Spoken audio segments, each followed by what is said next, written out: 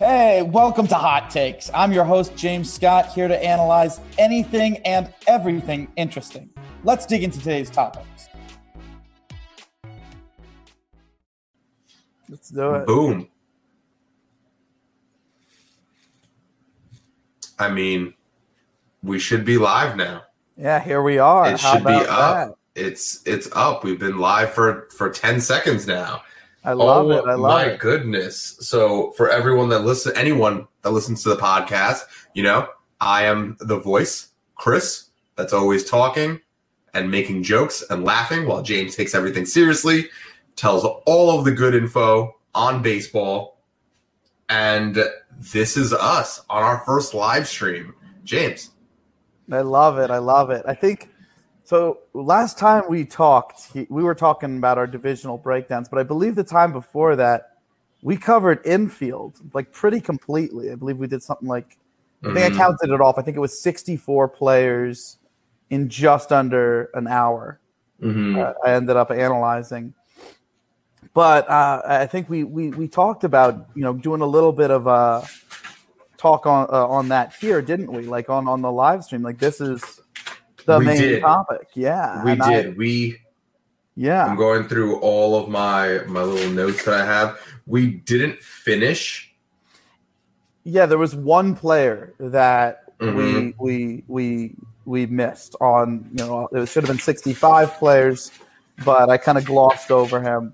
That was Starlin Castro. He's coming back from. Yes, it was Castro. So Castro. we didn't do left field, right field, and then you wanted to talk about Castro. That's exactly what it was. Too, and DH. Oh, center field. Okay. Yeah, I have DH down. DH down. All four of those we got to do today, but I do want to briefly touch on Castro. Castro, he had like a serious wrist injury. Like before he could even get started in 2020. So in 2019, yes, you have the juiced ball, sure. But, Castro, he was a top prospect. He's always been seen as a guy who his bat was eventually going to come around. He's got a good swing. He's got good contact ability. If it was ever going to come around, now's the time because he's starting to get into his 30s. In 2019, after I believe the first month was over, he got better every single month of the season to the point where, especially in the second half, he was putting up, totals that are a little bit more in line with what we'd expect out of, a normal season from Adrian Beltre, like back in the day, like 300 and, plus batting average, 315 batting average, higher than that, maybe. Lots of doubles and lots of homers. I believe he was about 35% above league average if you just look at that second half. And if you take out the first month of the season, he actually was a monster that year. Now, yes, the juiced ball clearly played a part of it. But I do see a change there. I do see that he's taken his game to another level. And a contact hitter like him, he's going to have a lot of that power just disappear if he has a wrist injury. So it makes me think, is he going to rebound to a certain degree this year? Is he going to get some of that ability back from 2019, that breakout, if you will, this coming season? If he's fully recovered from the wrist with the lineup protection that he has for the Washington Nationals, I think it's going to happen. So I do want to name him. And then I briefly want to touch on some of the infielders who didn't make that group of elite guys for me this year.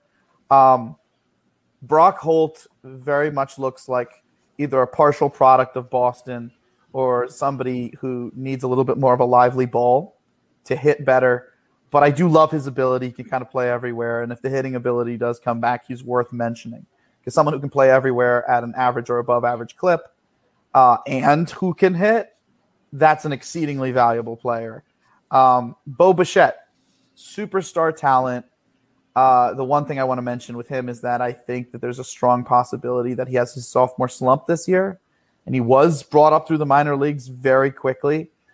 He's got a great swing, so I think what could happen is he has a great first couple months, and then he tires. I think that's probably what will happen in the end of the season.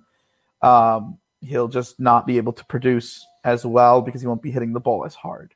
That being said, in the future, I think he's a superstar. I think, moving forward, that's what he is. Just this year, there's going to be some adjustments and things that he's going to have to do with regards to conditioning in the offseason, and then he'll be set. Then there's Ke'Bryan Hayes. Hayes is an elite defender, plus base runner. He was brought up very quickly. When he went from AA to AAA, he only hit at a league average in AAA, and then he was brought up the next year immediately to the big leagues.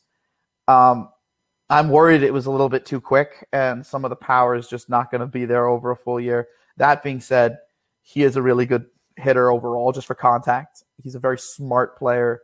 He's a plus base runner, and he is an elite defender. So he does come up as just borderline on the list. Like, he almost makes the list.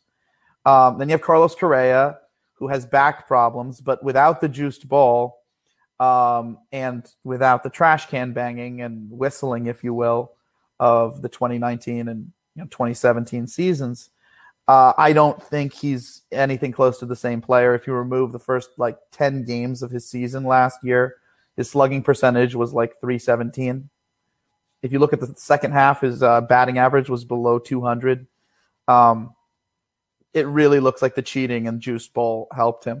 And then when you add on the chronic back problems, I just don't feel comfortable putting him as an elite shortstop when there are just so many good shortstops in the league. I mean, he's kind of just like the divider between the plus shortstops and then the below average shortstops, because, what if he somehow finds a way back to hitting? I mean, he has the tools for it. He has the prospect pedigree for it. But it's such a fall off. I mean, it may take a while for him to adjust. So he's kind of like that in between. Then there's Jorge Mateo. I don't know if he's even going to end up playing the infield anymore, but it's worth mentioning him here because has an extensive background in the minors at second and short. He's got true 80 speed, ridiculous speed, and he does have pop in his bat, but I don't think he has enough strike zone control to access it consistently at the big leagues yet. If he does, you're looking at a ridiculously fun to watch player, although a maddening one, because he does have some baseball IQ problems. He needs to be a little bit more intelligent about his routes in the outfield or in the infield, either way, because he also plays center. And he needs to be a little bit more intelligent on the base paths and a little bit more intelligent at what he swings at. But I also watched him the other day hit like a double and a single, and then he scored the first run of the team that day. Like, nobody else was scoring, and he just that easily. So it's not like he can't hit. I mean, it was against good pitchers. So he definitely has my interest. Outside of him, we got Elvis Andrus, who just changed to Oakland. Now he's going to have lineup protection. Then you got Taylor Walls. Walls is top defender by the metrics in the minors, and he's probably going to be another one of those polished plays that the Rays like to bring out there all the time. And then, like, the league adjusts to them and they go back to being about league average. Like, Broshow's another one of those. Third baseman for them, can play first too. Got Dietrich for the Yankees. He should really work with that stadium. I don't know how much he'll play. Given the Yankees' injury history, he'll probably play a lot, though. Kind of sad, but it is what it is. I'm trying to see if there's anyone else worth mentioning. Kim coming in from Korea. I think he's worth drawing some attention to. He's got a good swing. He's young for somebody coming over from Asia. He's like 25 years old. So it's worth paying some attention to him. Asdrubal Cabrera, switch hitter, pulls the ball a lot. Going to consistently play second base, not move around at all. He's now in a ballpark that's perfect for him. Down the line in the Diamondbacks ballpark, the outfield isn't curved. It's literally like it's angles. So if you're pulling anything, you can hit it over the fence fairly easily. I think that'll work for Asdrubal. Miguel Sano, he's got power, but the strikeouts. Joey Gallo for similar reasons, but that's when we work our way around to the outfield. Sheldon Neuse got traded to the Dodgers, but I don't know how much big league playing time he's going to get without a colossal failure season by someone like Muncy. Muncy's worth mentioning there too. I think I've mentioned him before, but I don't really like him as much as other people. And then you got Ahmed Rosario. He only hit really lefties last year, but also in the second half, he seemed to recover his overall offense from 2019. So maybe you're dealing with a league average hitter, which with his defense and base running will work well for the Indians now that they have him. That, in case you didn't know, that's part of the Lindor trade. That's how he changed from the Mets to the Indians. Then I guess, if anyone, Alejandro Kirk, maybe he does something for the Blue Jays this year, or Alex Kirilloff. Those are probably the best of the borderliners. Kirilloff's the top minor leaguer for the Twins. There's a chance he takes over for Sano if Sano's strikeout problems become unmanageable. But then again, Sano was a tooled-up guy from the minors. Like, he was one of the best prospects in the game when he was in the minors, so maybe he finds a way to become a little bit less aggressive. I mean, he did have the highest, I think it was the highest barreled rate on Baseball Savant. I think it was like 21. I have to pull that up again. It was barrels per, I think, batted ball event. I think that's the highest rate that he was leading in baseball. I think he was hitting for like 21% of the balls that he was hitting were hit that hard, whereas like everybody else was like not even like 19 or 18%. They were well off of his total. It's a big difference. So maybe he doesn't need to swing that hard. Maybe he can slow things down a little bit, hit the ball less hard, sure, but hit it more often. He definitely has the raw ability. And then we're looking at guys, I guess, like Rizzo. Maybe Rizzo recovers some ability. He hit a monster home run the other day. Like, that was just – and it was on a pitch basically at his eyes too. So maybe he has a one good last year leading into his free agency. And then you have a guy like Andahar, who, if he recovers some of his ability from his rookie year and somehow gets playing time for the injury-prone Yankees, you got him. He could play first in the case that Voit has to be moved over to DH to accommodate a Stanton injury or a Judge injury where Stanton's moving to the outfield. But I think Stanton's kind of permanent DH. I just expect him to get hurt. And then lastly, there's Bregman. Bregman, who put on apparently 27 pounds of muscle, or 23 pounds of muscle, either 23 or 27 pounds of muscle this offseason, and then got a hamstring injury. He'll be back from it fairly soon. But yeah, outside of that group of people, I think the only I was going to ask, I don't mean to interrupt you, but what about I was actually going to ask, because you just said he put on a ton of muscle for the game in the offseason. So what are your thoughts on, because remember, we're here on the live stream. We're live spitting right now. So does anybody have a question? No one has a question, but I'm throwing a question out there for you. Please do. So interacting here. So what about your thoughts on, so he put on this much weight in the offseason to go into the game. What are your thoughts on whether or not that's going to hurt or help a player? Because obviously you said he has pulled his hamstring and stuff like that, everything. So what are your thoughts? Is there such, I'm messing up here, but is there such a thing as putting on too much weight for the game? Or is it is there some happy medium? From my experience, people who are on the bigger side, when they put on more muscle, they become more injury prone. Bregman's on the smaller side. But that being said, he's really trying to adjust his game to accommodate for not knowing what pitches are coming. So I do see, with him being as patient as he is and as small as he is, it's not like he's a medium height. So being patient, meaning, you go from very much a set position to recognizing your pitch and swinging, rather than, swinging across more zone because of how aggressive you are and swinging at more pitches because of how aggressive you are. I think it could cause him to pull more muscles. Yeah. And that's why, with the hamstring, it kind of already makes a little bit more sense. But at the same time, if he does stay healthy, he's going to be able to up his power. That's for sure. If you're putting on that much more muscle, and you're already a pitch selection savant, which is basically what he is. He's an incredible pitch selector. He pitched. If you look at in 2019, sure, he had the juiced ball working for him. Yeah, sure, he had the whistles working for him. So no, he knew what pitches were coming, but still he hit every different type of pitch. And he has a history of not striking out and walking a lot. So when you're that kind of guy where you really know the zone, I think he just needs to, because he's going to make contact. He's going to make solid contact. It's just about accommodating for the difference of not knowing what pitch is coming and having to adjust mid-pitch to possibly being wrong. And maybe if you're not hitting it as solidly, because you're stronger, you can hit it, harder. And so, you're hitting the ball off kilter because you're adjusting to the fact that it's a different pitch than you think. Well, if you're hitting the ball harder, then you can hit it through the infield or, what have you.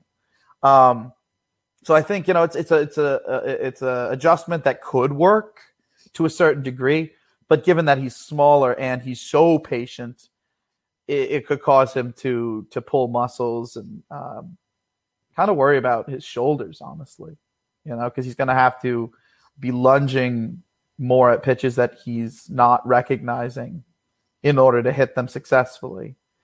And with a smaller guy, I'm a smaller guy. I'm basically his height. If I was doing that, I don't know how I wouldn't start having shoulder issues in my back shoulder, my right shoulder. So do worry about that a little bit. I guess it's worth mentioning people like Astudillo here. These are all guys who just are like the borderliners, the edge of the list. So some of these guys I think I might have touched on very recently in that podcast where I talked about the 64 in under an hour. But given that injuries have now happened and given that we're getting closer to the season, I have to make very shrewd edits. So now we're really talking about the guys who didn't quite make the top 200, but the guys who were right on the edge. So if I have any other infielders that I'd say are right on the edge there, maybe Joey Bart gets on there. Maybe Matt Olson gets on there, although I'm not a big Matt Olson guy. I think a lot of what he was doing with the juiced ball, and then he's a decent hitter outside of the 2019 season. And then I guess Luis Rengifo, I think I might have touched on him before, but he needs a little bit more consistent playing time than he's getting, and I kind of hope he plays a little bit more in AAA. But those are all of the guys who didn't quite make my top 200, but they're borderline, Longoria, I had to take off the top 200. He was one of the last guys I think we talked about in the last show. He apparently has plantar fasciitis.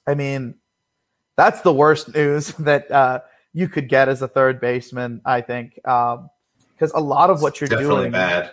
Yeah, a lot of what you're doing is like hop, skip, throw off a step, throw off balance, using that, arc in your foot and your ankle to kind of push off. That's a lot of plays at third. I don't know how he's going to do it. It's a very serious injury. A lot of people, they don't really recover from it. And they're not really the same, when they do come back. It's just scary. So I think I'm probably going to have to take him off the list. I put him on the borderline list. But then, like, a lot of weird things happen with baseball with regards to injuries. Like Cole Calhoun, he tore his meniscus, and I looked it up. It's about it's a long recovery. It's like a 6 month to full recovery, right? But I guess we're in this now age of medical miracles, where things have been moving so quickly forward that they can now bring guys back from something as serious as that, like this. And now they're saying that he's not going to be too far past opening day, apparently. And he's going to play, definitely the full month of June. Like, how? He tore his meniscus and had surgery. You look it up online, it says 6 months full recovery. I guess, things have changed now. And then, the other day, Framber Valdez of the Astros, he gets hit in the hand. He gets hit in the hand by a line, quote unquote, line drive from Francisco Lindor that actually hits him on a hop. and he fractures his finger, and he has to undergo surgery for it. He's a fractured finger, and it's going to keep him out the whole season. How does this make any sense? The guy literally tears his meniscus, and he's going to be back, little after opening day per MLBTR. The other guy, he fractures his finger and has to have surgery also. They both have surgery, and he's out the whole year. I mean, I get it, I guess, because, you can't make bones heal faster and you can, restring ligaments or whatever. But it kind of boggles my mind because in my mind, I see those as different types of injuries.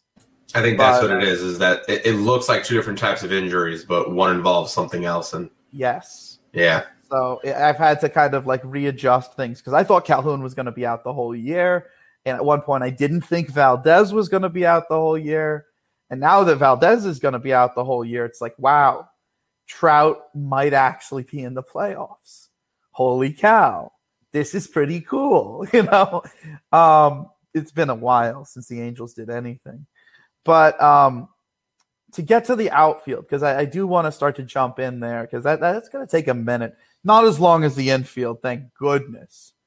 But where should we start? You think center field maybe? Yeah. Get center field out of the way. All right. So center field's it's a deep position for sure, but it's also an interesting position. Starting with Joc Pederson, formerly of the Dodgers. Now he's going to be platooning with Cameron Maybin on the Chicago Cubs. I think he's a great fit for them. I think he's a great fit for their ballpark.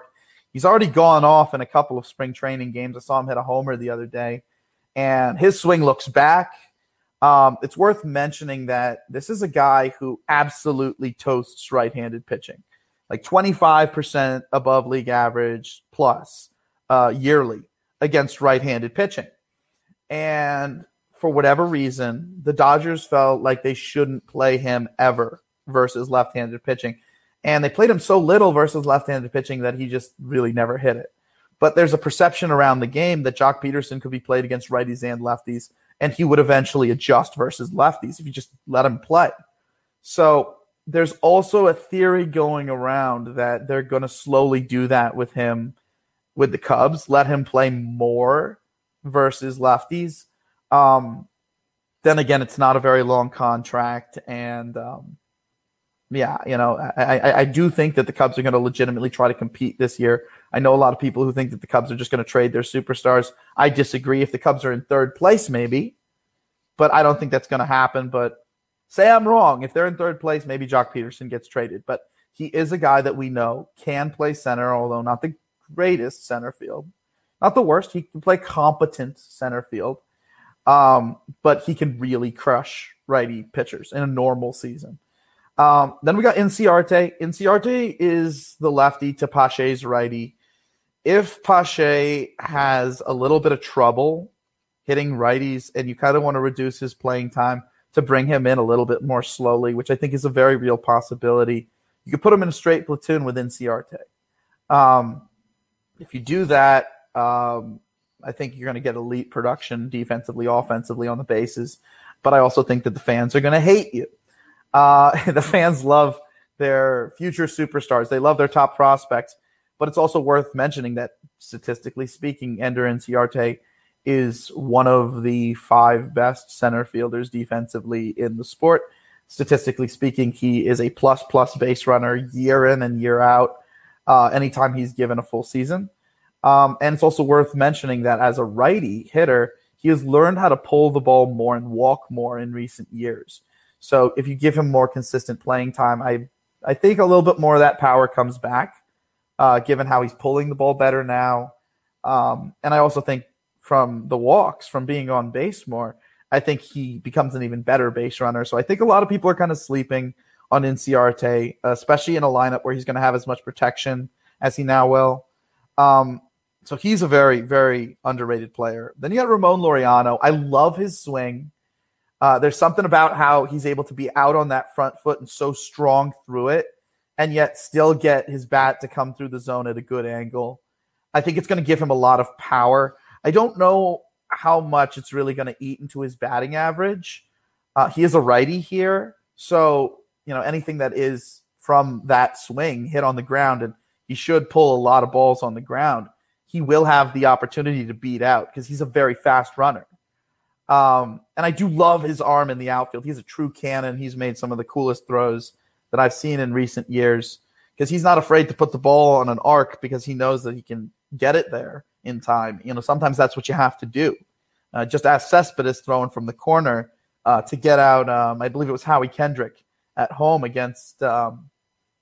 He threw him out at home, but it was at the Angels ballpark a few years ago. Cespedes literally couldn't have made that throw if he hadn't have put it on that arc. It wouldn't have gone as far. Wouldn't have got there in time for the tag to come down. Maybe it would have skipped and then, not in place to get the tag going. So, Laureano's got a cannon of an arm. He's a true I call him a 4-tool guy, but he's got enough of a batting eye at the plate that it doesn't matter that his hit tool isn't the greatest. But yeah, I think he could hit about 25 home runs next year with decent center field defense and plus base running. Then we got Harrison Bader. I think he's more of a league average hitter, a little bit of power, enough of walks to give him enough on base ability to use his legs. He's very fast. Not too much batting average, but elite defense. I genuinely don't think that the Cardinals would feel as comfortable just saying that, he's our main, entering spring training. He is one of the 3 opening day outfielders. You don't say that as a team like the Cardinals unless you really believe in the guy, and that was entering spring training. If you look at his numbers, he had a really good first year. His second year, he sophomore slumped. In 2020, he was right about league average. And I think that's kind of what you're going to see from him moving forward. I got to watch Harrison Bader in the Arizona Fall League when he was in the minors. He's got a good swing. He's not like a ridiculous hitter, but over time he could grow into an above average one, like a comfortably, like 15% above league average instead of probably maybe 3 or 4% above league average, which is what you could probably expect this year. But with that level of base running and that level of defense, I mean, you gotta like really put a lot of attention on him. Now here's another one. I've heard that apparently the Boston Red Sox are planning to put Alex Verdugo in center field. It's an interesting idea. His offense in a sophomore slump plays a lot better in center field, and he does have a cannon of a throwing arm. Given the way that Fenway is built, not a bad idea. And I do think that he is a guy who should be watched this year. This is a development year, and how he chooses to develop in this year is going to dictate a lot over the next couple of years. If he sells out, like if he gives away some of his contact to get to more power, for instance, what we're probably looking at is like a 275, 280 batting average, but with every single year, like 25 bombs, because he's got that kind of pull swing. But he could also choose to just go back to his contact and just be this type of hitter who will bat like 300 with like 15 to 20 homers every single year. Either way, both approaches play for center field. That being said, in the sophomore slump, I don't think he's going to be either of those things. I think he's going to build up to one of those things. And by the end of the season, it'll be like, okay, this is who he's going to be in future seasons when, he's not going through growth like he is this season. So then we got Nimmo of the Mets, walks a lot, decent hitter versus righties in most ways. I don't think he is a hitter who can hit lefties, and the statistics demonstrate it. I've talked to people about this for years now, like literally ad nauseum, telling people like, look, I get it. He hits righties, but he can't hit lefties. And they keep telling me, oh no, he can hit lefties. He can hit lefties. I'm like, no, he can't. His power also in large part is from the juiced ball and from the fact that he's, this type of hitter where he's so patient, works the cap, fouls off so much that, once he gets to something he can hit, he'll pull it for power. But it's only against righties. He's a platoon hitter, not the greatest center field defender. Okay, base runner. That's where I was wrong. I thought he was not going to be this level of base runner. I'll take the hit there. But on all other points with Nimmo, I've been right. And to be completely fair, I just also don't trust his swing long term. So, maybe that's another one where I'm wrong because, he's so patient that he doesn't have to have the greatest swing. I mean, Gardner does that, but I also don't think he has the contact tool that Gardner has behind the patience. Otherwise, he would have been a significantly better hitter before he brought in this new approach that worked for him in the juiced ball year. I think there's a significant chance that Nimmo comes crashing down to earth over the next couple of years and, is mainly just a platoon bat who you actually would rather have in a corner. And then he's a useful player. But yeah, I don't think he's nearly as good as he was like 2019, 2020. Just saying. And I'm going to stick to that. That's just so far I've been right about him being a platoon player. But I think, now I think the power is going to start dropping. That being said, with that good of an on-base percentage and in a platoon with Kevin Pillar, the next guy on this list, I think it's going to really work for him. Now, Kevin Pillar, yes, he's the low side of a platoon. He's the righty side, meaning the lefties that he ends up facing. He's not going to get very many at-bats in center field. He'll come in late game to replace Nimmo, sure. But in large part, Nimmo's going to be getting at least 3 at-bats per game in center, at least. But the good news is, if you look at the Mets outfield, they have Dominic Smith, who's also not a very good defender. And he's a lefty. And they have Michael Conforto. And he's a good defender, but he's also a lefty. So with Pillar being a righty, he's going to get time in the other outfield spots. And I think he'll get a full season. I think he'll get at very minimum 400 plate appearances playing between all those spots as kind of the super fourth outfielder. But with his ability to play quality defense, although not quite at the level he could before, his ability to occasionally rob homers, which is a skill onto its own, as well as steal home, which is also a skill onto its own. Not even some good base runners can't even do that. So it is a separate skill. You add on that he is a good base runner overall, to steal home, honestly, if you can do that specific skill, you can probably do other skills well on the bases. You add on the fact that he's been growing in power, and last season was finally an above average against the league average player offensively. You have a very well-rounded talent. If you can hit, and you can hit enough for power where, your slugging percentage is in the 400s, your WRC plus, is above 100.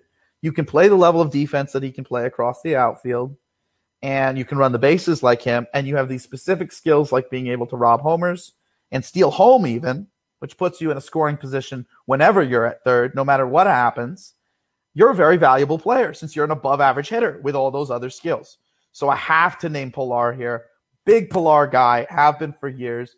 And then, of course, the other Kevin that was in the AL East with Pillar for a few years, and they would talk about the two of them because of their defenses, Kevin Kiermaier. Now, Kiermaier started to make some adjustments that make me think that he might be like a league average hitter moving forward. Over the last 2 years, he's made a couple of adjustments. One to stay healthier, one to become a little bit more patient, hit the ball on the ground and trust his legs. So the walks would get him some base running ability. Him running out, ground balls into singles would get him some on base ability. And then when he would be patient like this, he would be able to run into a fastball now and then, which would give him just enough power. Add all this together, you get something close to a league average hitter.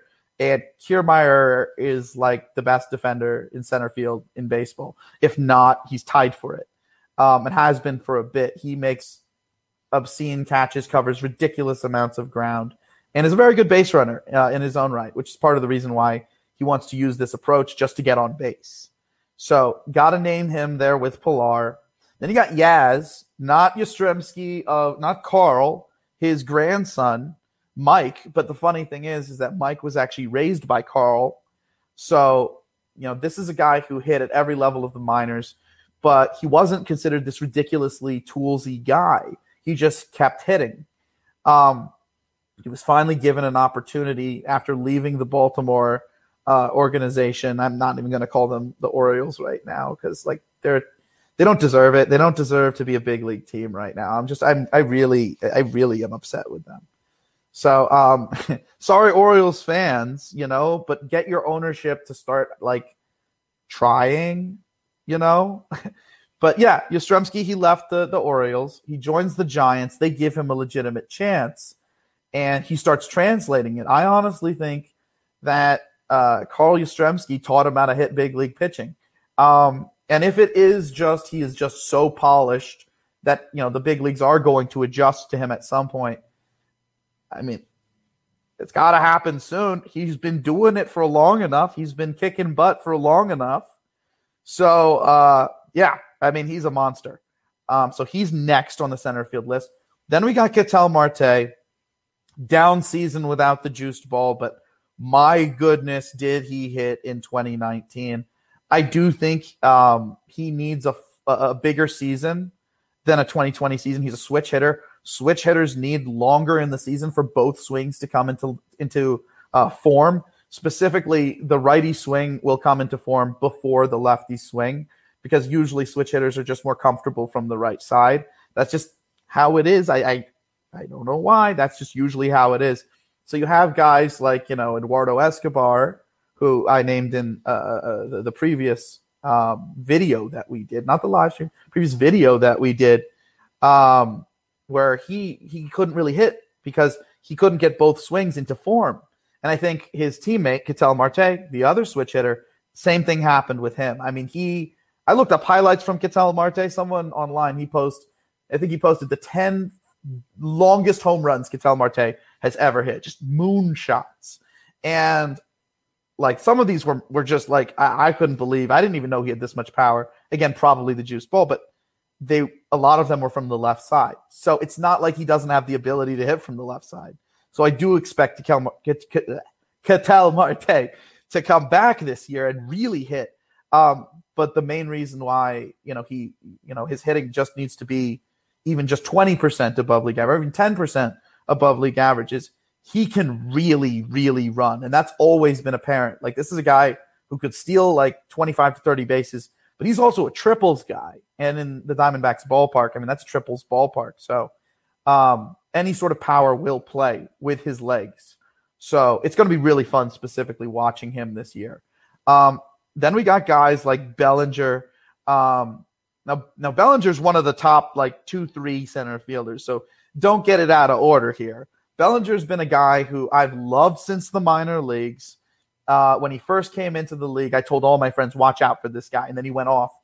And then his second year in the league, before the season happened, I said, this is the kind of guy who's going to have a sophomore slump. He'll still be about 10, 15% above league average. Boom, that happened. And then I told my friends, watch out. He's about to have a crazy, like, MVP caliber year. And then it happened. And then he kind of had a rough year last year, but I think he needs a longer season with a guy with his kind of bat speed, who's as aggressive on balls as he is. It takes reps. That's another thing. Switch hitters take till the second half to really round into form. And hitters who have ridiculous swing speed at point of impact, David Marshall's study, those are the hitters who also take a little bit into the season to warm up. And I liken it to, like, imagine if you're swinging so hard that it just doesn't align with the balls that are being thrown typically by pitchers. So what you have to do is over the season, as you get more and more at bats, you're swinging so hard that you just have to align it better and better. And then after a certain point, everything's in sync and nobody can get you out. And that's how I kind of think about it with some of these guys who've got ridiculous bat speed and still the ability to make consistent contact. And Bellinger's one of those guys. So I think in a bigger season, he's going to do bigger things. Then we got Trouter, best player in Major League Baseball.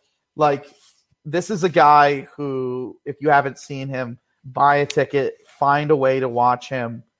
He is a generational talent. Go and compare his numbers at the same point in other Hall of Famers' careers, and he's putting up numbers on par with Mays, on par with Mantle, on par with everyone, And year in and year out, his numbers are as good as the people who win MVPs. Like, if you just decided for like the last, I think, 10 years about, to just give Trout the MVP every single year, I'm not sure I'd have any sort of complaints at all. He's that consistently the best player in baseball.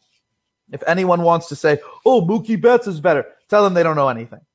If someone wants to say Tatis is better, tell them they don't know anything. Soto, no. Acuna, no. Usually I like to do this whole, okay, this is who they are now.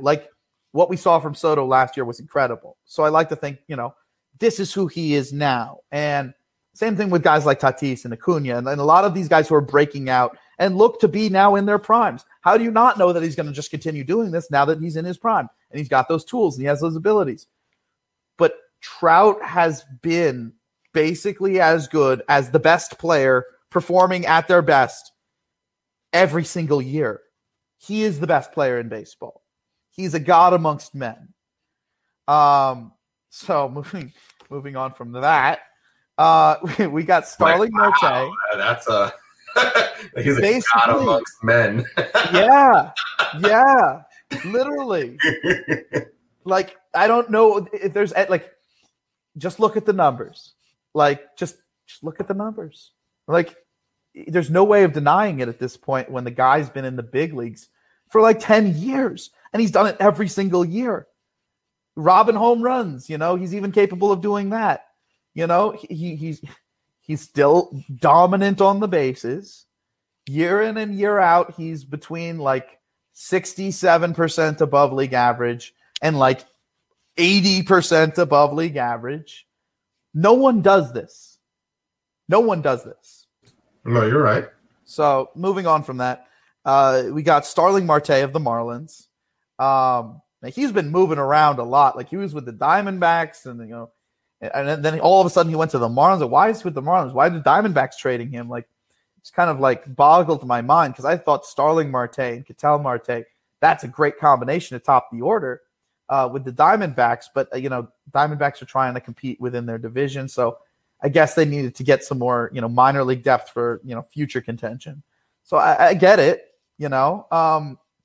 but I don't know. It hurts. It hurts because especially being out here in Arizona, I loved watching him. Speedster, great leadoff type, very aggressive. Yes, he's a center fielder now, a plus center fielder at that. But when he was with the Pirates and McCutchen was in center field, even though McCutchen wasn't the greatest center fielder during those times, Starling Marte was far and away the best defensive left fielder in baseball. The only one who was anywhere close to him was Gardner during those ages.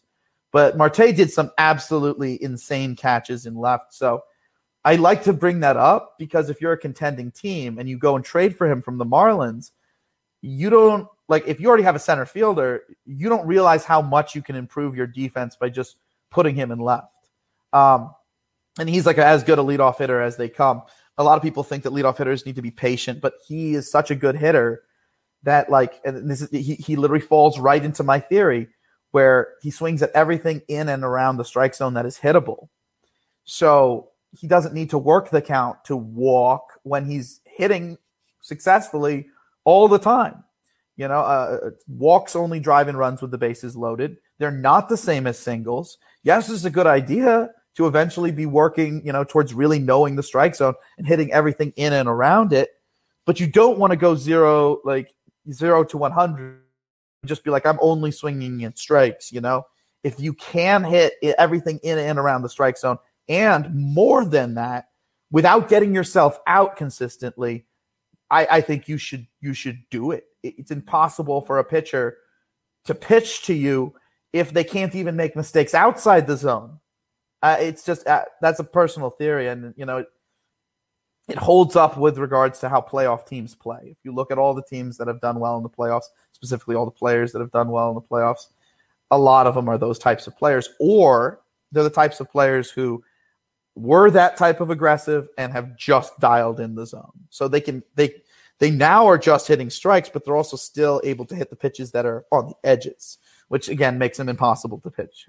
So love Starling Marte, fantastic hitter, very underrated. Then you got George Springer, cheating Astro. He's now with with the Blue Jays. He's their center fielder. I think that's a very, very, very underrated move. Definitely a guy who I'd say is going to really up their hitting. Even without the juice ball and even without the cheating, he was a very good hitter in 2020. I think that speaks to his ability to make adjustments, his athleticism, just his caliber of player. And I don't like saying that. Again, a cheating Astro, I want to just hate this guy, but I do think that he is going to be even on the live stream. You gotta throw it out even on the live stream. I have to. I got to. Every time you put the camera in front of my face, I gotta crap on the Astros. I gotta just lay a dookie on them, But yeah, no, he's gonna help the Blue Jays so much. That being said, I will fight people. I think the Blue Jays are gonna be in 4th place this year. A lot of people. I think the Blue Jays are the most overrated team in baseball.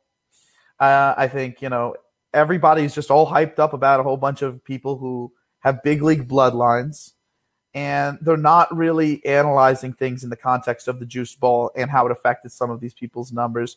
And they're not really looking at how their numbers break down month by month as big leaguers started throwing some of these guys more breaking balls. And they're not looking at the fact that they didn't really add overall that much onto like what they had last year. If they have a couple of down seasons from big players, like I'm expecting from a few of them, they're basically the same team. Now, I think that the Rays have taken a step back, but I do think that the Rays, even with a step back, are better than the same team Blue Jays. I think it's pretty obvious. But I'm not even going to say we've already gone over our picks for the AL East. So you know what? I'll just say it here because I was going to say it on one of our recordings that we were going to do. I've made some adjustments here based off of some of the more recent signings. I'm going to say it now. I think Boston's actually going to finish in 2nd. I thought Boston was going to initially be the 4th place team in that division. They made a couple of really smart moves. And when you add them all together, how they're going to work with regards to that ballpark, especially Kike Hernandez in that ballpark, Hunter Renfroe in that ballpark, I think that we're sleeping on them. We're sleeping on them. We're sleeping on their pitching staff too. Pivetta is better than we think. Nathan Eovaldi, better than we think. Eduardo Rodriguez, better than we think. And Garrett Richards, their new pickup, now that he's completely back from Tommy John, he's another guy. I think that they're going to get Chris Sale late in the year, I think. And that's going to upgrade them. They got Martin Perez. He's got a chip on his shoulder to prove he can still do it. They don't have a bad bullpen. They still have Devers, Bogarts, Vasquez, J.D. Martinez. Now they have Kike and Renfroe. They got Verdugo, like I named a minute ago. I mean, they got a team. They got a team. And I honestly, now that Morton and Snell are gone from the Rays, and now that a lot of the league has now adapted to quite a few players on the Rays, guys who were really polished players. The Rays and the Cardinals do that very well. They bring in guys who tattooed the minors, very polished players, not top prospects, not very toolsy, but they know how to get things done. And then once the league adapts to them, they become about league average or slightly below hitters. So, but yeah, they bring along these guys that do really well their first year. And I think now the Rays are going through this adjustment. They've had to bring in guys like Archer and Rich Hill and Colin McHugh to kind of give, Luis Patino and, some of their other pitching prospects more time to develop. McKay's coming back from an injury. You got the screwballer coming back from an injury as well. So you want to give some of those guys more time. I think it's a development year personally. I think we're going to see some prospects, especially in the second half for the Rays, but I think they'll be more of a force in 2022 when they can call up Wander Franco, who is one of the best prospects in all of the minors. Some people would say the best. A lot of people would say clearly the best. So I want to note that real quick. But Springer's going to be a huge help to a Blue Jays team that is going to have some growth from some of its youth, so to speak. So Springer's on there as a top center fielder. Buxton. I think Buxton's offense is finally coming around, which is beautiful. Byron Buxton of the Minnesota Twins, one of the fastest players in the game, one of the best defenders in the game, just a highlight reel of a player, pure electricity. If you haven't watched this guy, watch his highlights. Like, I'm going to be mad if you don't watch his highlights, straight up. Go watch them. Like, well, maybe not like now, like stay here with us, but like after, then go go watch his highlights, because this is a guy who, he was the number one prospect in baseball for quite some time, but he can run faster than anyone. He covers more ground than anyone. I mean, he's right there with Kiermaier. That's why I say if Kiermaier's not number one, he's tied for one. Well, tied for one would be with Buxton, because Buxton can do absolutely insane things. I kind of worry, though, that he's going to get himself hurt out there. He's done that in the past, like running into walls, you know. But that being said, if he learns how to pace himself, maybe put a little bit more muscle onto his frame so that if he, runs into a wall, he's a little bit padding, he's pure electricity, man. Like he's one of my favorite players in the entire sport. Yeah, he's literally like, if I'm going to pick like a top 30 players to watch in baseball, he's one of them, So yeah, Byron Buxton right there. Then you got Aaron Hicks, who walks more than almost anyone. But also he's coming back from an injury, and I think he kind of has a chip on his shoulder. We know he can hit. We know he has power. We know he has a lot of speed. We know he's a cannon from the outfield. But I think he has a chip on his shoulder to prove that he can be as good as like some of the best guys out there. Because now he knows he can hit. Now he knows the strike zone. Now he's got this like beautiful buggy whip swing from the left side, and then, his usual just drop and drive from the right side, which is his better side anyway. I think we're going to see a career year from Aaron Hicks. I think he's going to get on base a lot. I think he's going to run the bases. I think he's going to be a lot better than we remember him being in a while in the outfield. And I do think he's going to hit for like 25 to 30 home run power. He thinks he can hit 30 homers if he's healthy a full year. We'll see. I think it's more like 25 homers with 40 doubles. But even then, with his profile, switch hitter, cannon from the outfield, good center fielder, has power. BSRs are, as good as most people in baseball. Yeah, he truly is, because of how much he gets on base and then how efficient he is on the bases, not just at stealing, but also going like first to third, second to home, tagging up. He's got one of the highest BSRs of anyone in baseball. He's a fantastic base runner. So you add on the power, you add on, that he looks like he'll be healthy this year. You add on the improved defense that he's been making adjustments with. Most people haven't really paid attention to that, but he's actually been focusing on being better defensively in the outfield. It was very quick in the offseason. That was like put out there that he's focusing on that. Then it kind of disappeared. But I remember it, and I think it's a really important thing to note with a guy who's as athletic and dynamic as him. So he's on there. Then we got Jackie Bradley Jr. Now, here's an interesting one. I thought initially, that Jackie Bradley Jr. was going to be in center field for the Brewers because they just signed him. But they're keeping Kane in center field. So I'm going to have to switch out Bradley now. I don't understand it. Kane's offense plays a lot more to a corner, and Kane has played corner in the outfield in previous years in difference to Gerard Dyson. And I do truly believe that Jackie Bradley's a lot more dangerous and dynamic in center than he is in a corner. And his offense plays a lot more to center than a corner. But they want to have Jackie Bradley in a corner now. So I guess I'll talk about Bradley in a minute. I guess it's Kane in center for them. Kane's great. Can hit for average, can hit for power, has this awesome swing where he kind of just leans back on the ball so that he doesn't need to put as much of his body into it. He can just get the angle going. And that allows him to hit for enough power, especially with his elevated contact ability. Makes contact very easily. Hits for average, like I said, hits for doubles and homer power. So it's not just like he sells out for power. He does hit for about as much doubles power as home run power, meaning 35, 40 doubles, and then like 20-ish homer power. But, yeah, he's a fantastic defender. So even just him being the center fielder, it's not the worst thing at all. I mean, he's better than most people I've just named at the position. He's a better center field defender than Starling Marte. He's a better center field defender than Springer. He's a better center field defender, I think, even than Trout. So elite defender either way. Brewers are going to have some sort of defense in that outfield with him and Bradley. And then last center fielder I really want to mention here is Luis Robert of the Chicago White Sox. Now, Robert, he had his first 2 months of the season last year, he was like 60+% above league average. And then he really tanked. He fell apart in the last month of the season.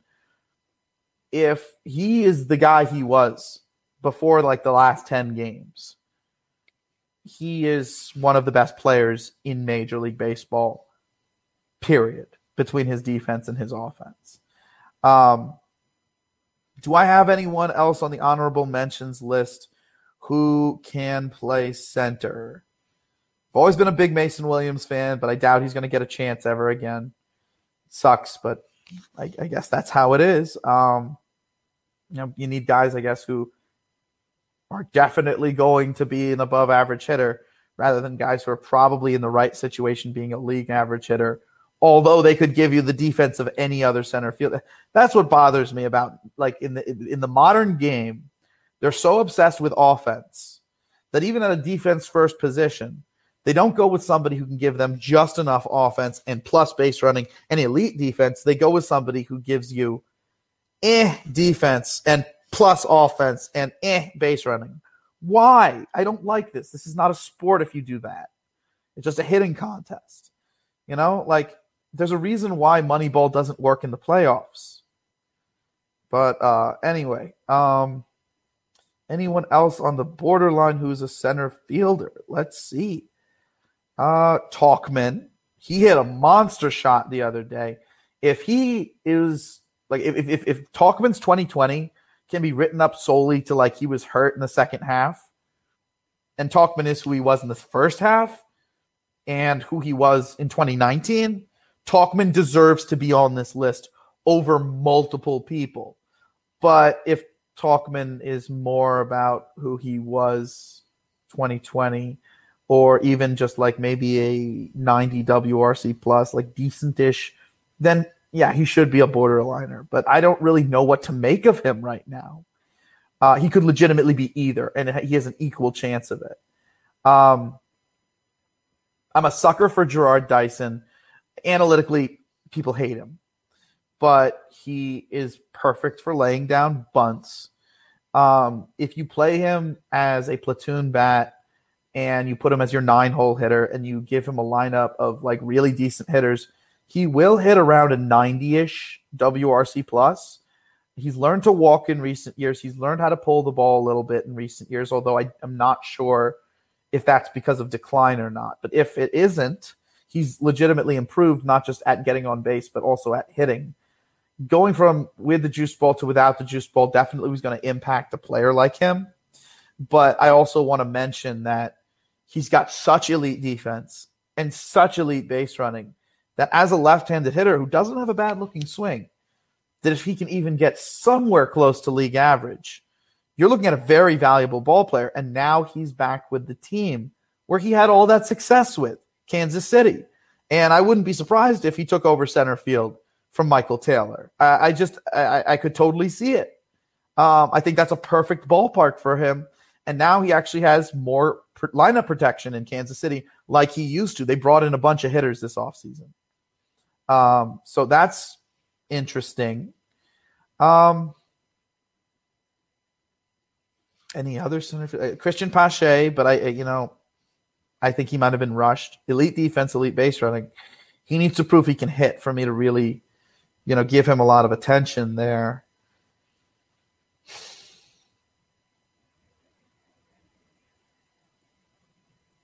Yeah, I think that's the center fielders, including the guys who are borderline on the list. So left field or right field next? What we doing? Let's try out. You know what? I was going to say left. Let's go right field. Right field. All right, I'm down. So right field has Yasiel Puig. if he signs with it, and look, he's going to sign with a team at some point. The ability is there.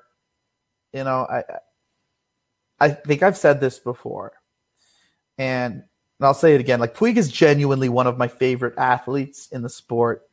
And, you know, I've watched this guy enough to know that, like, he's got a heart of gold. Like, he really does. Like, he cares a lot. But I also, like, I've been around a lot of people who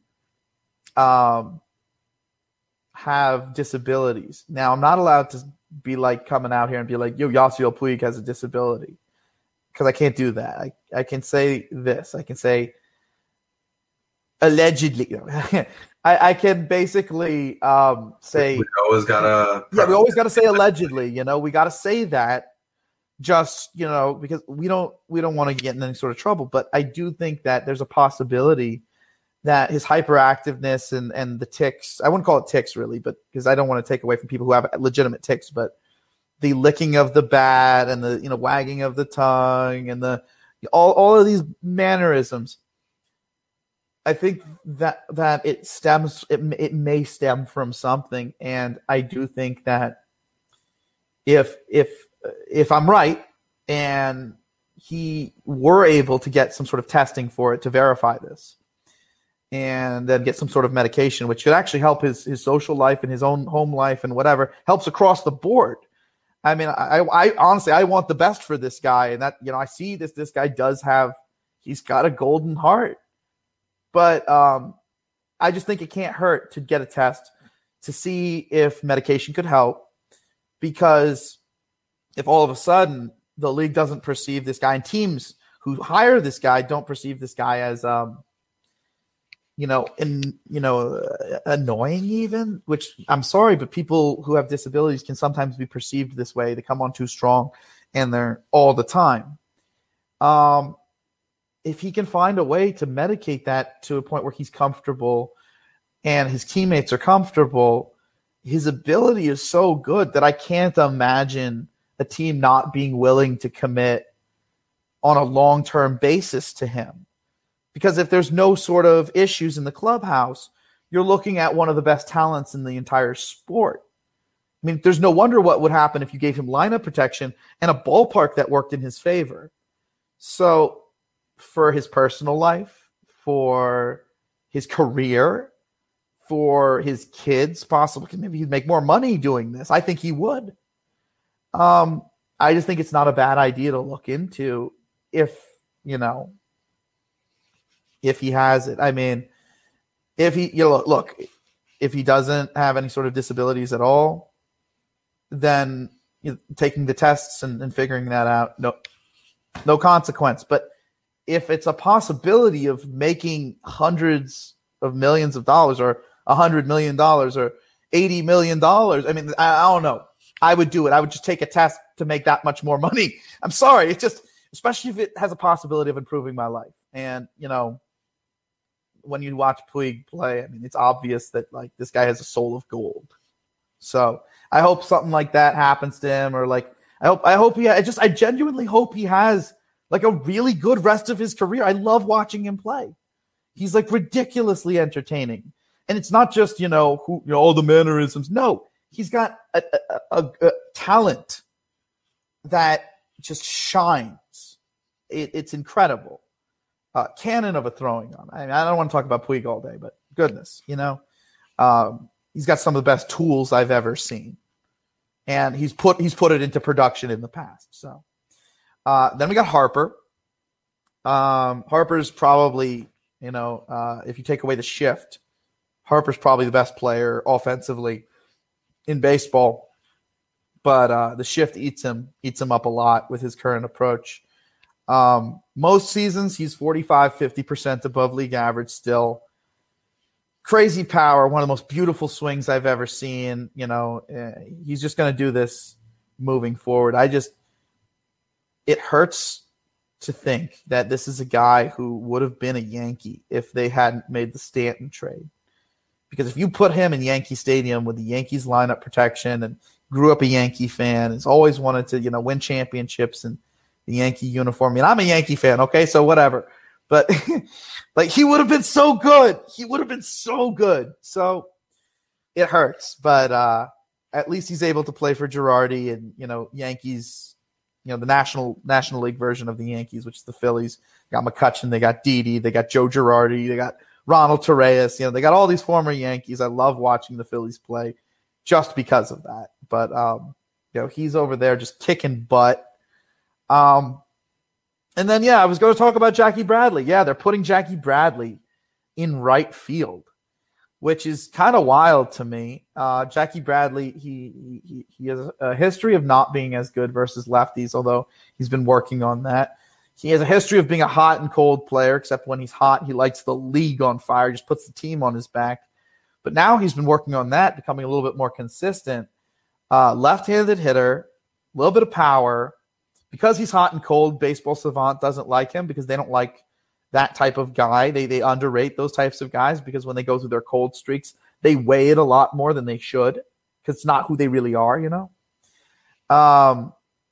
And he's obviously one of the best defensive players in the game and a plus base runner. But given that he's a lefty, in theory, if you're putting him in right field, you're platooning him with Avi Garcia. Avi would probably play against righties Avi would probably play against lefties and Bradley would play against righties, which would allow Bradley to play, the full season, sure, but also from facing, a consistently handedness that works for him and the league not really knowing him going from the AL to the NL. I think he has a pretty decent season. And then, of course, his whole team just runs the bases, so that's going to be really fun. Like the Brewers they have an elite base running squad. They added Colton Wong to the infield too this offseason. So like they got Kane, they got Yelich, they got Arcia. Like they're fast. But moving on through right field, you got Mookie Betts.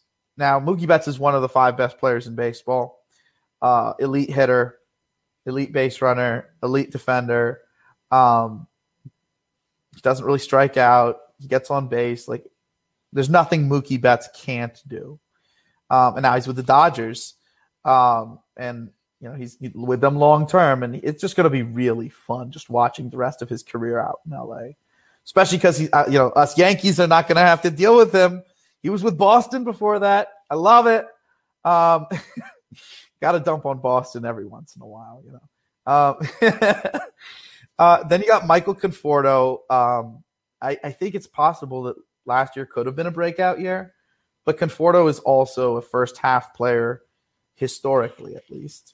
I like to think that this is like a new leaf for Conforto, and now he's like this monster, hitter for like maybe the next 4 years.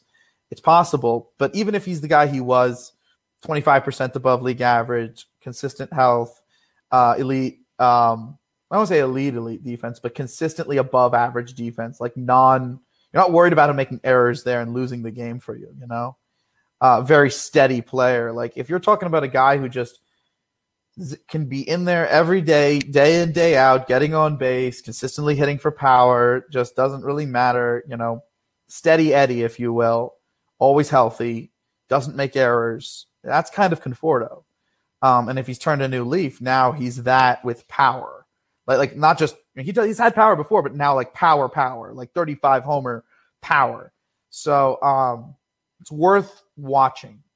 Then you got Will Myers for the Padres. He's a guy who should probably be more of a first baseman, but they got him out there. They're kind of hiding the defense. It's not the worst defense. It's not the best defense. It's just kind of there. Can hit, aggressive ball player at hitting. Hits for balls in play successfully, hits for balls out of play successfully, and very underrated base runner.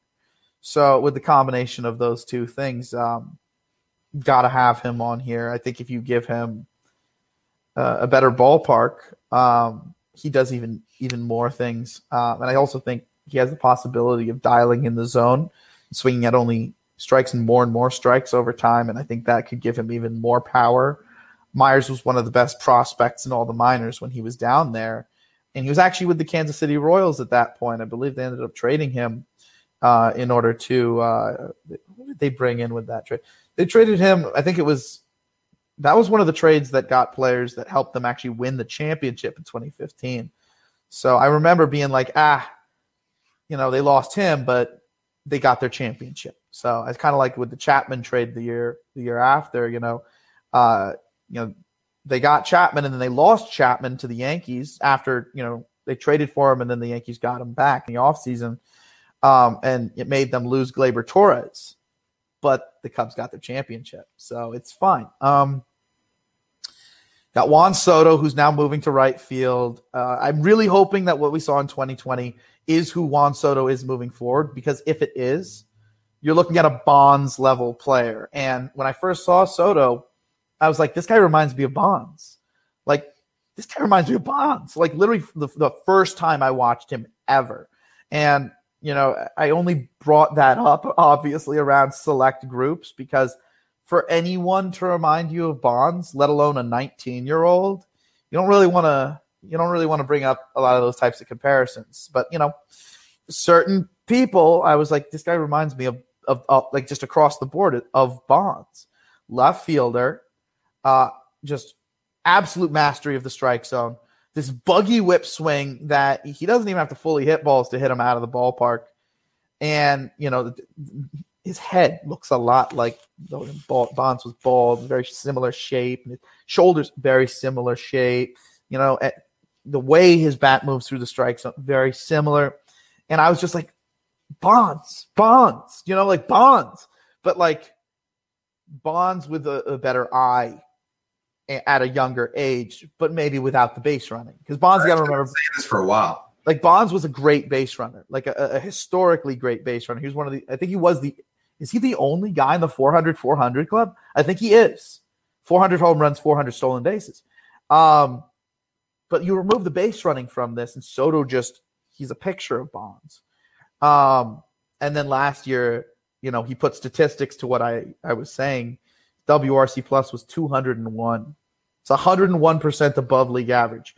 Like I think I said earlier, Trout on a year-to-year basis, he's usually 67-ish to about 80% above league average. And last year, Soto put up 101% above league average. Like Harper in his best year was like 97 or 98% above league average, and he's never done anything like that since.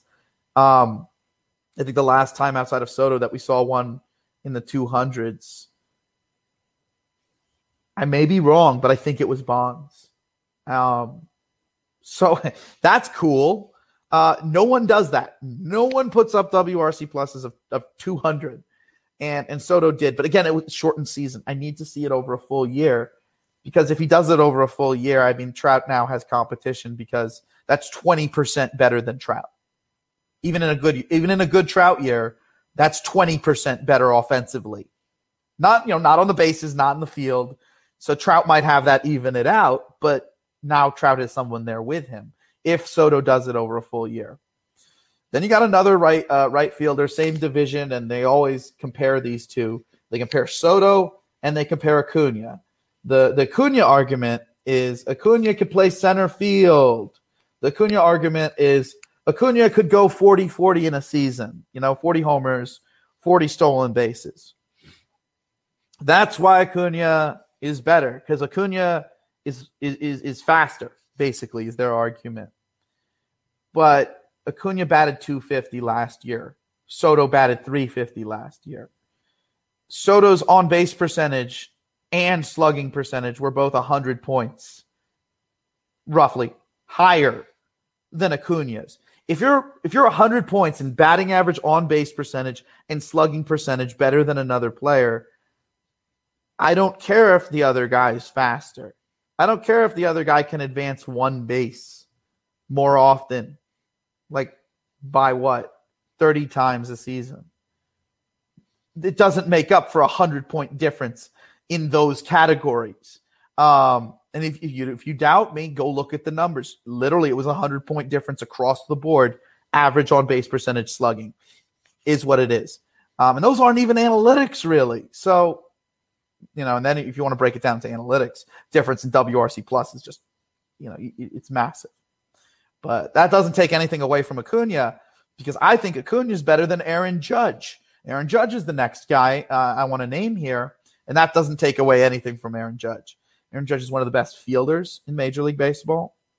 Robs home runs, throws guys out like nobody's business. He walks more than most people in baseball.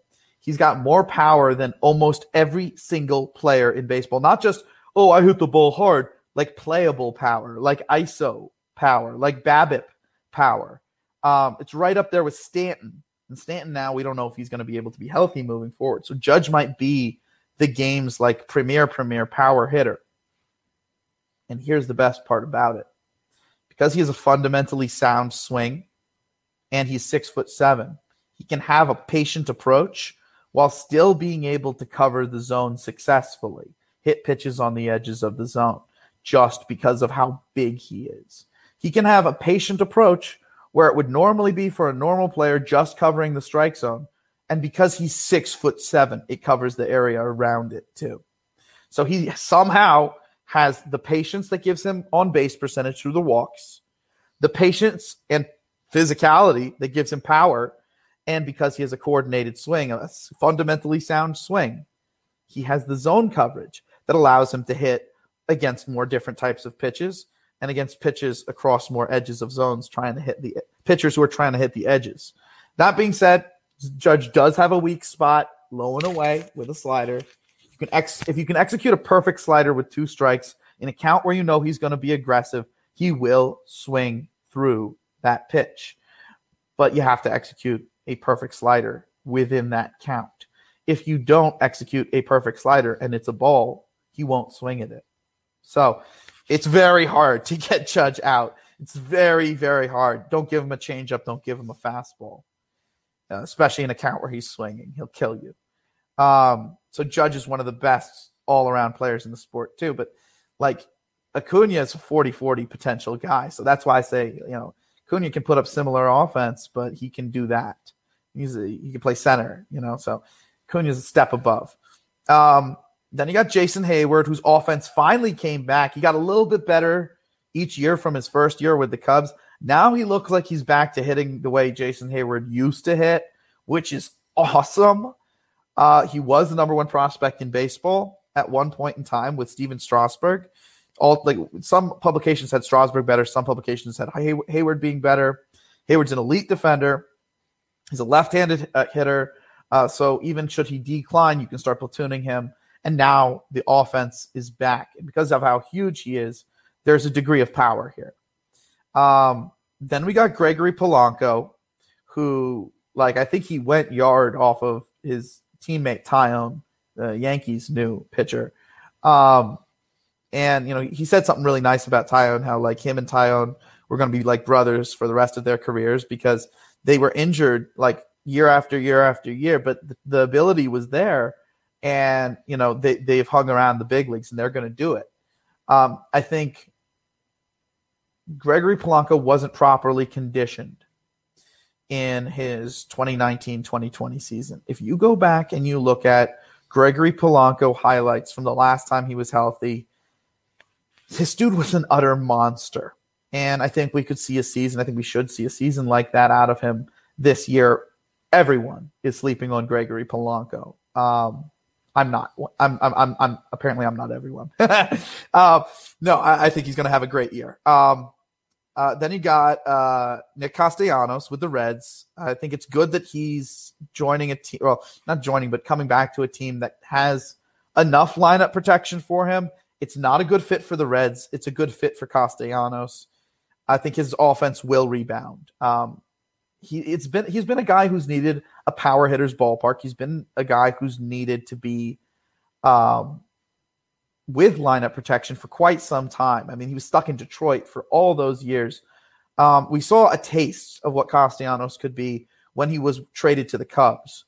But then when the juiced ball went away, I think it really threw off his swing. He has that JD Martinez, Chris Bryant-esque swing. And I think people who either come too far down to the ball at contact or too side to side to the ball were really at disadvantages last year when the ball changed. So I think coming out of that with lineup protection and a ballpark in his favor, Castellanos is going to have a big year. He definitely has a lot to prove. So he's always hitting the ball hard. this could be his year. Then you got Adam Eaton back with the White Sox, the team where he was like an elite right fielder, like literally one of the better defenders in all the outfield for the White Sox the last time he played there in right field. And he's kind of going to be the veteran on that very young White Sox squad. I mean, they're full of former top prospects and youth, and I think that you need a guy like Eaton to kind of get things going, because not only is he like a veteran, sure, but he's a spark plug too. He's a leadoff type who can hit a little bit, get on base for everybody else to drive in. And when you have like the leader of the club, the veteran guy coming off a World Series win with the Washington Nationals in 2019, I think Eaton's a great fit to come back to the White Sox. I think they needed exactly someone like that, a veteran presence with all of this youth going on. You know, Dallas Keuchel even made a comment about the White Sox saying that a lot of their players didn't seem like they knew how to win. They did like they weren't taught a winning culture, which is really sad for a team that has that much talent. If any team has a winning culture, it's the Washington Nationals. So Eaton coming over from there and having, you know, formerly been with the White Sox, I think it's a great fit. So he's going to be a fantastic right fielder for them. Then we move to Whit Merrifield, who's apparently going to be playing right field for the Royals. I guess. I mean, honestly, the Royals have Nicky Lopez at second base. I don't know why they think that Nicky Lopez is going to hit. But let's say the Royals were to then move Merrifield to second and start shopping on the Puig market. That offense, holy cow, would be dynamic. They got a guy everywhere. You know, Sal Perez broke out last year. They got Soler. They got Dozier. You got Merrifield. You got Mondesi's a good guy to have in the 9-hole spot. But you also got like Benintendi. You got Carlos Santana. You got Dyson back. You know, maybe you put Mondesi 8th, Dyson 9th, or the other way around. Or maybe use Mondesi in the 1 spot if Mondesi starts really hitting. But it is a very fast, dynamic lineup. And if you were to do that, it would account for the one hole in the lineup, which I think is Nicky Lopez at second base. But while Merrifield is in right field, we're going to name Merrifield on here. He reduced his strikeout rate last year, which was really cool to see, while maintaining a similar level of performance. I think this year he could increase the strikeout level again, but I think with it comes more power now. And I think he's going to run the bases more, because he didn't really run the bases too much last year. So with that power comes even more base running ability that, like he had the years before. I think Merrifield kind of has a really good year this year. He also has more lineup protection than I think he's had in his entire career. So that's really cool to see as well. And then you got Dexter Fowler, who's joining the Angels. He's finally leaving St. Louis, where he was, dealt with a barrage of racist, slurs and, just hate actually coming at him from the St. Louis crowd. This was genuinely something that he had to deal with a lot while he was there. And he wrote a lot about it, and he made podcasts about it. And I think it was a big issue. And I think he got in his head, and I think it started messing with his performance. Now that he is with Los Angeles, he might be their 9-hole hitter. I think we're going to see, what they would call, at least back in the day, a dead cat bounce season from him. One last good year, one last oomph before, true regression and the end of the career sets in. And then, of course, you're looking at a guy who is a switch hitter. So with a longer season, he should do better. And at least against righties, Fowler was hitting at his older levels last year, even with being in St. Louis, even with feeling that, kind of dread and cloud every time you're going out there, every time you're going out to play. So, and that's all the right fielders. The right fielders that are on the borderline, there's next to none of them. Got like Jorge Ona maybe plays right field if they trade Will Myers rather. Jorge Ona's got a lot of power, but I don't even know if he's big league ready. Maybe Larnach, but I don't think he's going to take over right field. I think if Larnach comes up, he probably takes over left. I think Kepler probably at worst gets put in a platoon. I don't like Kepler. I think Kepler gets even worse this year.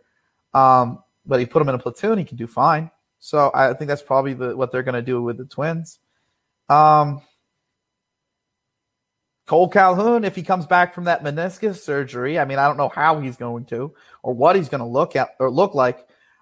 Maybe Dylan Carlson if they put him in right field. But again, that's a switch hitter.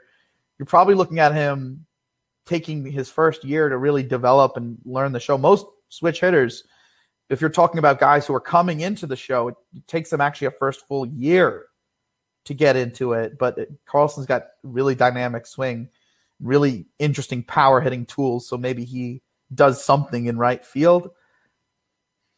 Maybe is Robbie Grossman going to be in right field for the Tigers? I mean, they have no lineup protection for him. I doubt he does what he did last year over a full year, especially how he fell apart in the second half. Maybe Melky gets signed to be a right fielder. I mean, he needs lineup protection through the roof, but he's a pretty underrated hitter.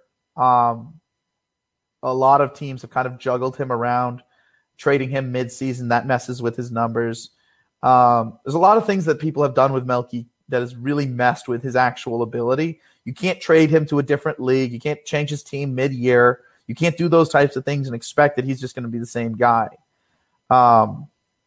I think he's actually one of the more underrated guys to sign out there. If you put him at the bottom of your lineup, it's a perfectly fine 7-hole hitter. In fact, probably a good 7-hole hitter. I don't know. Maybe Kelenic comes back from his injury and they put him in right field. I know they like Lewis in center, so maybe that's where Kelenic goes, or maybe Kelenic goes to left. He could go to really either. I'm not sure what they're going to do with Haniger now that Haniger's healthy. I personally think that Haniger by the end of the season is probably going to be at DH. So before we do left field, let's do DH, get that out of the way, and then we'll do left field and call it a day here. So Haniger coming back from his injuries. I got to watch him in spring training literally like 3 days ago, and he hit an absolute bomb. He looks completely back, same swing.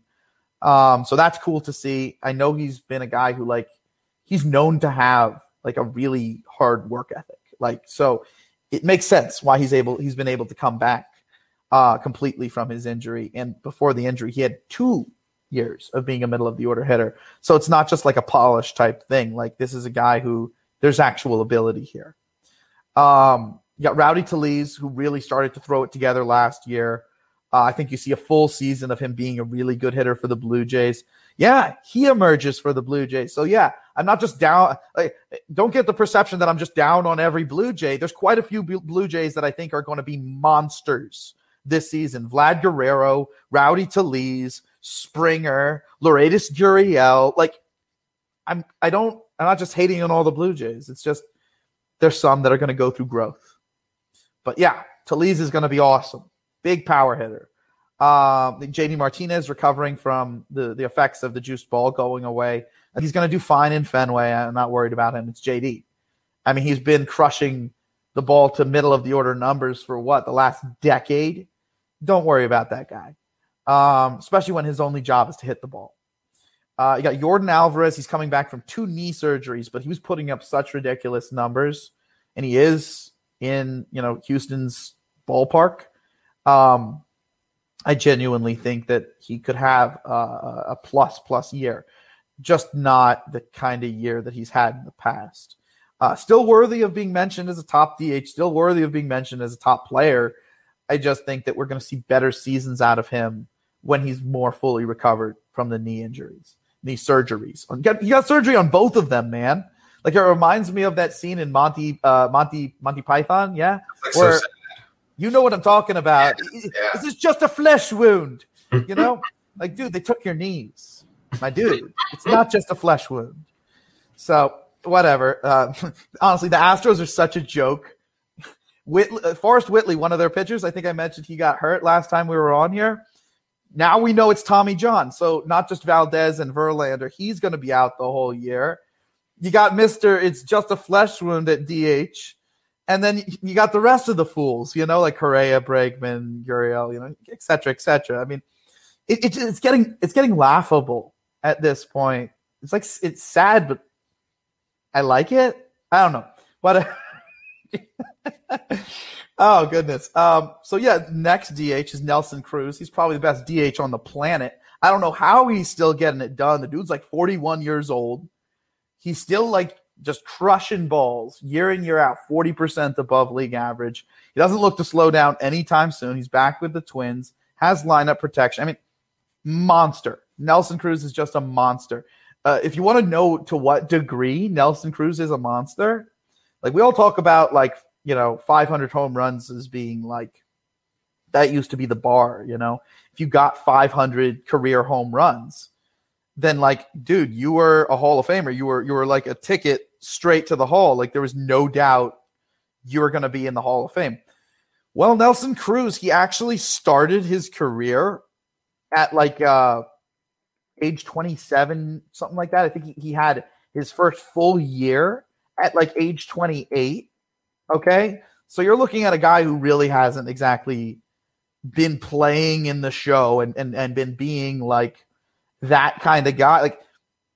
Look at this. 2005. Okay. How many years ago was 2005, Chris? I'm very bad at math, man. That's it's 16 years ago. It's 16 years ago, right? So, but he played 8 games that season. I can't count it. He played 41 games the next year.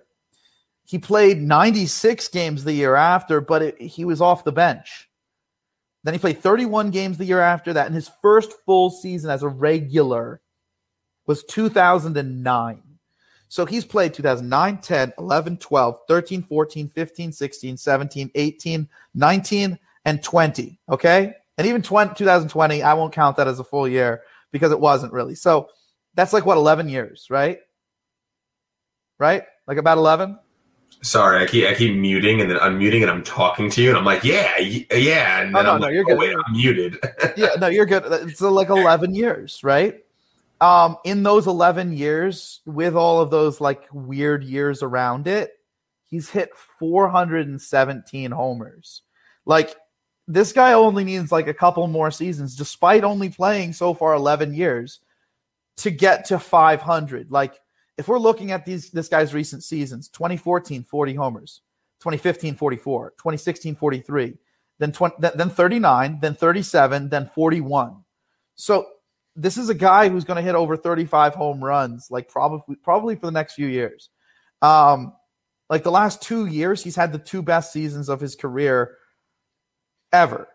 63% and 64% above league average. So it's how's he still doing it? How's it happening? You know what I'm trying to say? He's 40 years old, still doing it, but got to give him credit there.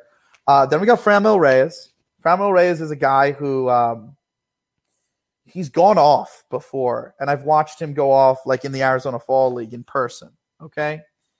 But he's one of those guys where once he starts going off, he's one of the best hitters in the league. He's a DH or a right fielder for the Indians, so it's possible he sees time out there given the fact that the Indians don't really have a lot going on in the outfield.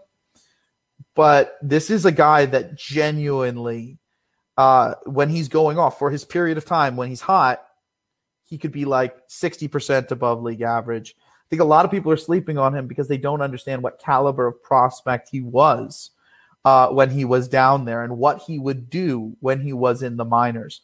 He's a ridiculously strong player. Ridiculous. Everything off of his bat, as hard hit as it gets. Some of his analytics compare well to early career Giancarlo Stanton. So remember Franmil Reyes. Then there's Jorge Soler, the DH of the Kansas City Royals, former prospect of the Chicago Cubs. He was seen to be as the next big thing out of Cuba, except it was this is a superstar from Cuba who's going to develop in the big leagues, going to develop in the minors. This is a guy who he already broke out in 2019, but then without the juiced ball, it was a little bit difficult, and he went through a sophomore slump, if you will, as well as the juiced ball going away. But Baseball Savants XBA and XSLG both said he should have hit a lot better than he did last year, and now he has more lineup protection than he's had at any point in his career. He knows he's going to be the DH. He knows that, he should just be concentrating on hitting. I think he has a rebound season, and I think not only does he do what Baseball Savant said he would, but I think that he does better than that. So then we got Stanton, Giancarlo Stanton. We all know what Stanton can do when healthy.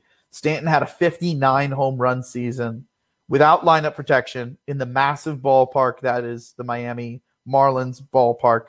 His first year in adjusting to the American League, he hit like 37 or 38 home runs in like 115, 117 games for the New York Yankees.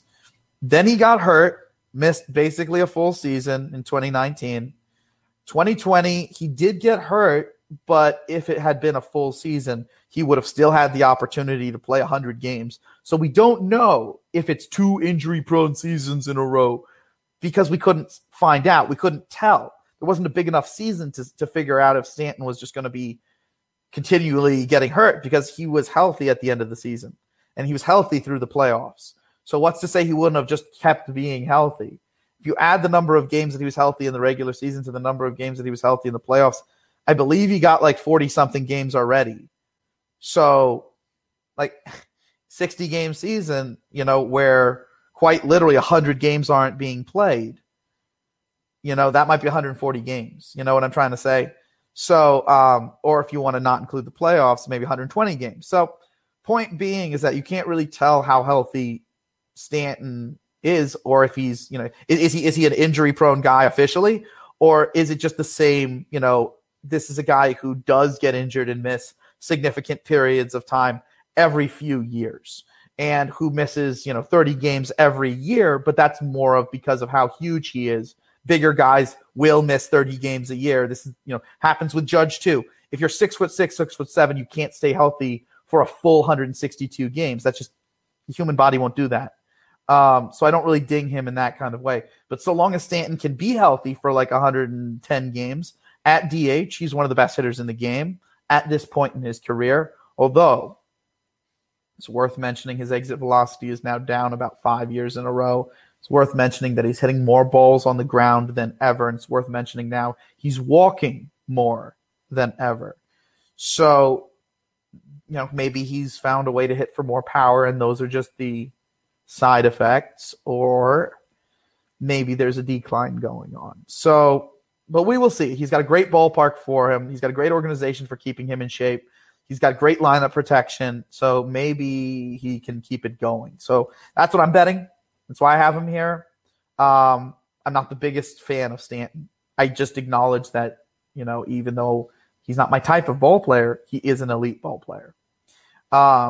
Next, I'm moving on to Eloy Jimenez. And by the way, Stanton probably could still be a good defensive outfielder. Who's to say he couldn't just go out to the outfield and be the same guy he used to be, assuming the health, like I say, is the same as it used to be. He's an elite defender in a corner outfield spot, specifically if it's right field. So if the National League wants to take that contract, I don't mind it. Anyway, you got Eloy Jimenez, who's probably going to spend – look, here's the deal. Eloy Jimenez wants to spend time in left field. He's a terrible, terrible outfielder. And you have Adam Eaton and Adam Engel and Luis Robert. So if you can, I think at least while Andrew Vaughn is in the minors, probably start the year in Double-A. I think the White Sox are going to have Eloy at DH to start the year. Now, given that they have Eaton, who's a plus right fielder, and you can kind of shade Luis Robert towards left field, you'll probably be able to cover up for the deficiencies in Eloy Jimenez defensively when he moves out there, when Andrew Vaughn comes up, and when you move Jose Abreu to DH. That being said, Eloy's his bat. Eloy is all bat. He reminds me of a young Nelson Cruz. Same kind of approach, same kind of swing, same kind of power. Even Nelson Cruz started, his big league career as a corner outfielder with the Baltimore Orioles. So, and Texas Rangers. Which one was he with before? Was he with Texas first? I think he was with Texas first. I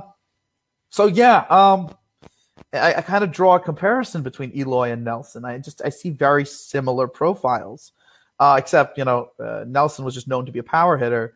And Eloy was known, at least throughout the minors, as the second best hitter in the minor leagues to Vlad Guerrero Jr. So, Eloy's a monster. Love him. At least 35% above league average.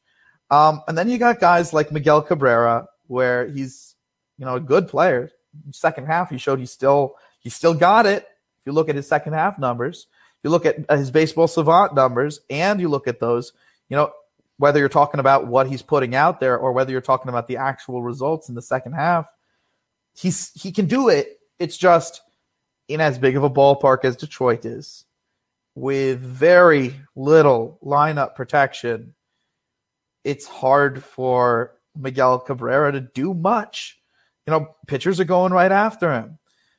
He's not seeing hittable pitches because he doesn't have lineup protection. And anything he's hitting, it's a huge ballpark. And he is declining. And he is an injury-prone player. But I guarantee you put Miguel Cabrera in like Fenway with the lineup protection that Boston has, different guy. Totally different guy.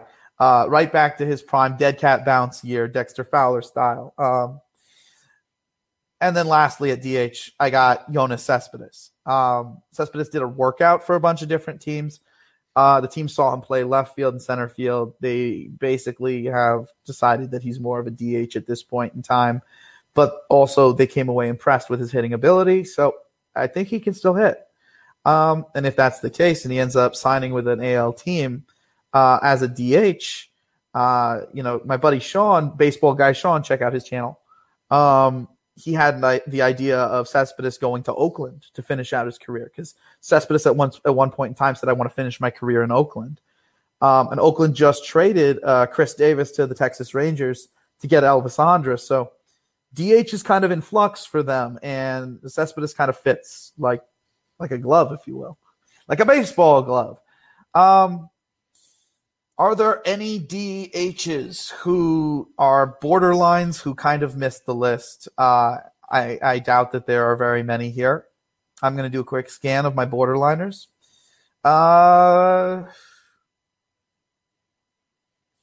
Don't see any DHs so far. And there are not any. Well, there's one. In the White Sox system, they got this guy named Yermin Mercedes. If he ever escapes that system, or if they start the year with Eloy in left field and they just put Yermin at DH at least to build up his trade value, maybe deal him midseason when Vaughn is ready. Yermin can hit. He may not be able to do much else, but Yermin can hit. He walks. He hits a lot of doubles, 25 homer power. Probably about 25 to 30% above league average with the bat once he adjusts to the big leagues. He is pretty polished, so maybe his first year you get big performance out of him. But that's basically the only DH on the borderline list. And then lastly, left field to just finish things up. Dom Smith, monster hitter. He should be a first baseman, but the National League doesn't like a DH, so Pete Alonso's not at DH. So Dom Smith has to play left field. Do you want to finish up left field right now, or do you want to save that for another episode? Well, we're about 1 hour and 42 minutes in. I think if I finish up left field, it can take us right to 2 hours, and we'll be good. And then I think that caps it. So let's just run through it, and then we'll be good. Do it. So Dom Smith, he's definitely a middle of the order hitter and a left-handed hitter at that. Hard to find left-handed middle of the order hitters these days. He should be a first baseman because at first base, he can actually play defense, which not a lot of first basemen can, but right now they have to put Pete Alonso there because Pete Alonso can't play left field.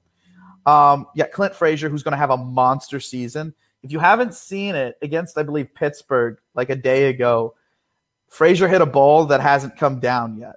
It's left the stadium. It was one of the hardest hit balls I've ever seen hit. It was hit like as hard as I expect Stanton or Judge or anyone else to hit the ball. Frazier's one of my favorite players. He's about to go off on the league. Talking about people who went off on the league, Marcell Ozuna, my goodness, the Braves bringing him back was a brilliant move. Now all of a sudden the Braves are going to really be able to contend at the top of that division with the Mets and with the Nationals. But my goodness, Ozuna hitting for average, now getting on base at over 400 clip and hitting for ridiculous power. I mean, if he can just stay there and keep doing that for the rest of his career, he's golden. It sucks a little bit that he has to play left field next year. I mean, part of the reason why he was so good was he was a DH for them. And, National League had the DH last year. But I think he'll still be able to hit to this degree. He's dialed in the zone after being a very aggressive hitter, and this is what happens when that happens. Players go off. You got A.J. Pollock, who had a rebound season last year. I've always been a Pollock guy. Initially, actually, I wasn't, to be fair, but after his first 2 seasons, I was. Because I thought he was just a polished play. I thought he was just a guy who was very polished and just kind of, once the league adapted. But he changed his swing, and he became an even more dynamic base runner, and now he's finding ways to be healthier and, hit even better. Love Pollock. Great addition to the Dodgers.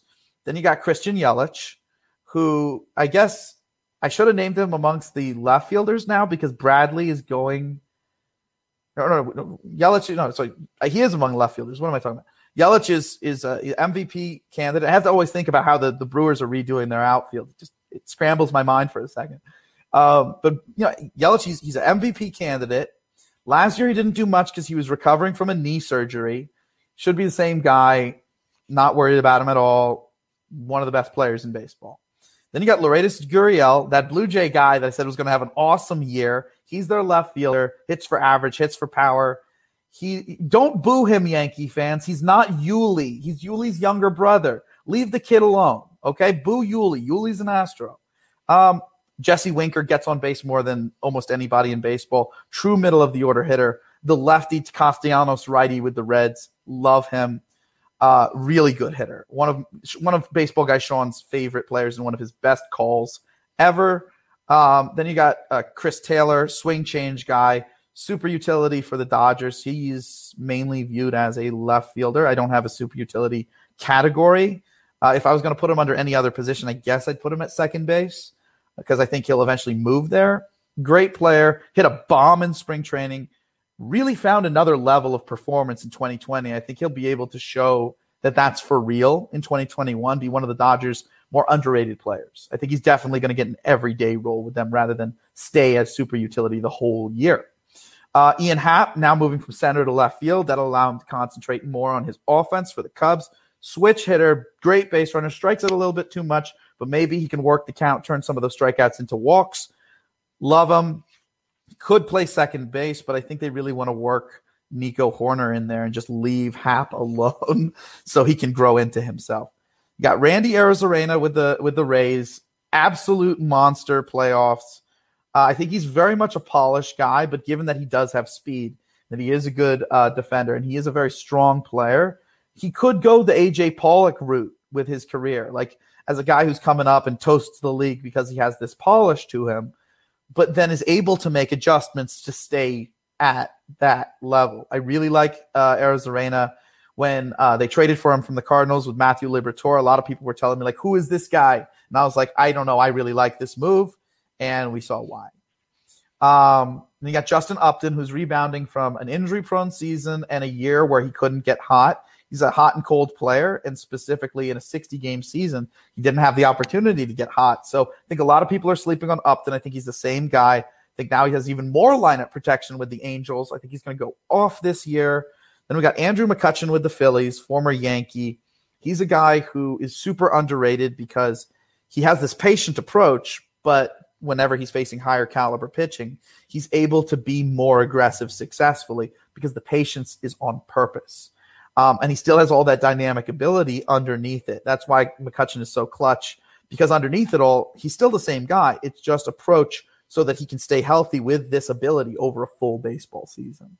He needs to be a little bit more patient. He doesn't need to be swinging that much with his body being as small as he is and his skills as being as dynamic as they are. You got Michael Brantley. Baseball Savant says he shouldn't have done as well as he did last year. Okay, maybe I shouldn't have him on this list. That being said, this is a guy who year in, year out is a 300 hitter. This is a guy who year in, year out gets on base a lot, never strikes out. This is a guy who year in, year out hits for a degree of power. I'm going to bank on his history. I'm going to bank on the fact that it was just too small of a sample size for Baseball Savant to get him accurately. Have to have him on the list. Then you got Brett Gardner, who is kind of like the Kevin Pillar of the Yankees. The Yankees have a center fielder who's a switch hitter and right fielders and DHs and left fielders who are righties. So Gardner's going to get his time, especially with Hicks and Judge and Stanton always having, those injury concerns. And Gardner he'll play a full year. And he's also a fairly hot and cold player. He started to really heat up at the end of last season, but it wasn't quite enough to affect his full season numbers. So a lot of people think, oh, Gardner's finally done, because people have been waiting on him to be done for basically his entire career. Like, actually, even Yankee fans. Oh, get rid of Gardner. He's too old. He's done. Dude, he's a hot and cold player, and he heated up at the very end of a 60-game season. He's basically the same guy. He's an elite defender, as good of a defensive left fielder as you can get in the game. One of the best leaders in baseball. And when you're measuring him with a measuring stick, you can't measure him against Justin Upton. You have to measure him against actual other leadoff types. He's one of the best leadoff types in baseball. The Yankees need lefties. The Yankees need speed. The Yankees need defense. They need versatility. I'm sorry, I don't get the Gardner hate. It's ridiculous to me. Got Tommy Pham, who looks like he's changed his batting stance so he can engage his back shoulder more, get more torque going. I think his power is going to come back this year. I think Pham has a chip on his shoulder. I think he's there to prove everybody that he can still do it, despite getting stabbed 2 times in the last 2 years. Yeah, stabbed. Anyway. Randomly or I don't know, man. I just know he's been stabbed twice, and I just don't want to get into it. It's ridiculous. So anyway, apparently the doctors told him he's lucky that he can still play baseball or whatever, which is that's what you need to hear to motivate you. Goodness gracious. So I do expect a good year. Man, I hope he stops getting stabbed.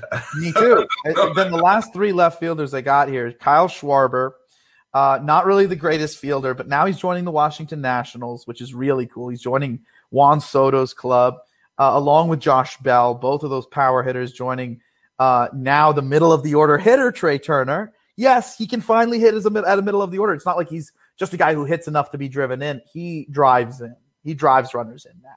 So you have the righty Turner, you have the lefty Soto, and then you have the switch hitter Bell, who's better from the left side.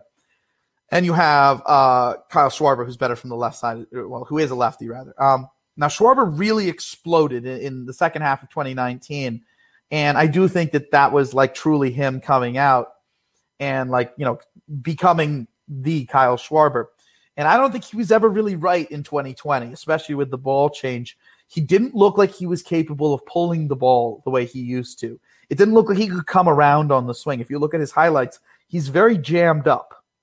It looks like he's not able to really swing the bat, personally, in a way that's going to allow you to use your lower half and hit for power. He closes himself off. So I've heard he's made adjustments this offseason.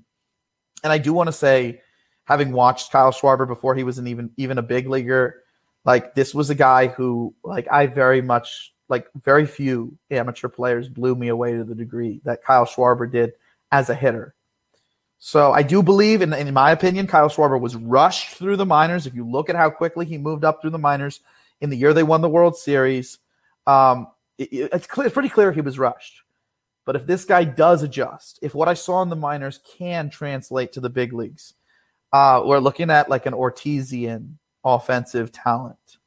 And, in theory, if he's on a team with Soto, maybe, there's a little bit of tips and tricks that get converted there. I don't know. He's got a 1-year contract. He's going to be on the market next offseason. It's a prove me year, and I think he's going to go off. And then lastly, we got Mark Canha. Plays good defense, walks a lot, probably more of a doubles hitter than a true power hitter, although he'll be right around 20 homers.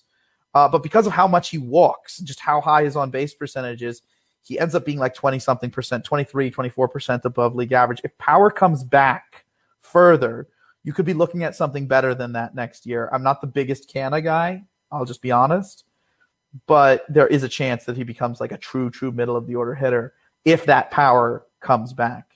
And then lastly, Kyle Tucker. I didn't name him in the right field category, so I guess I do want to name him here. I kind of glossed over him. Not the biggest Kyle Tucker guy. I think a sophomore slump is coming for him.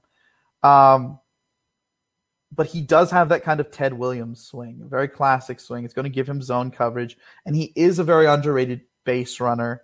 Maybe he's the one Astro that, since he wasn't really around for a lot of this, and he is going to be fairly healthy next year, maybe he's the one guy who does well next year, and I don't have to hate them, because I do like his swing.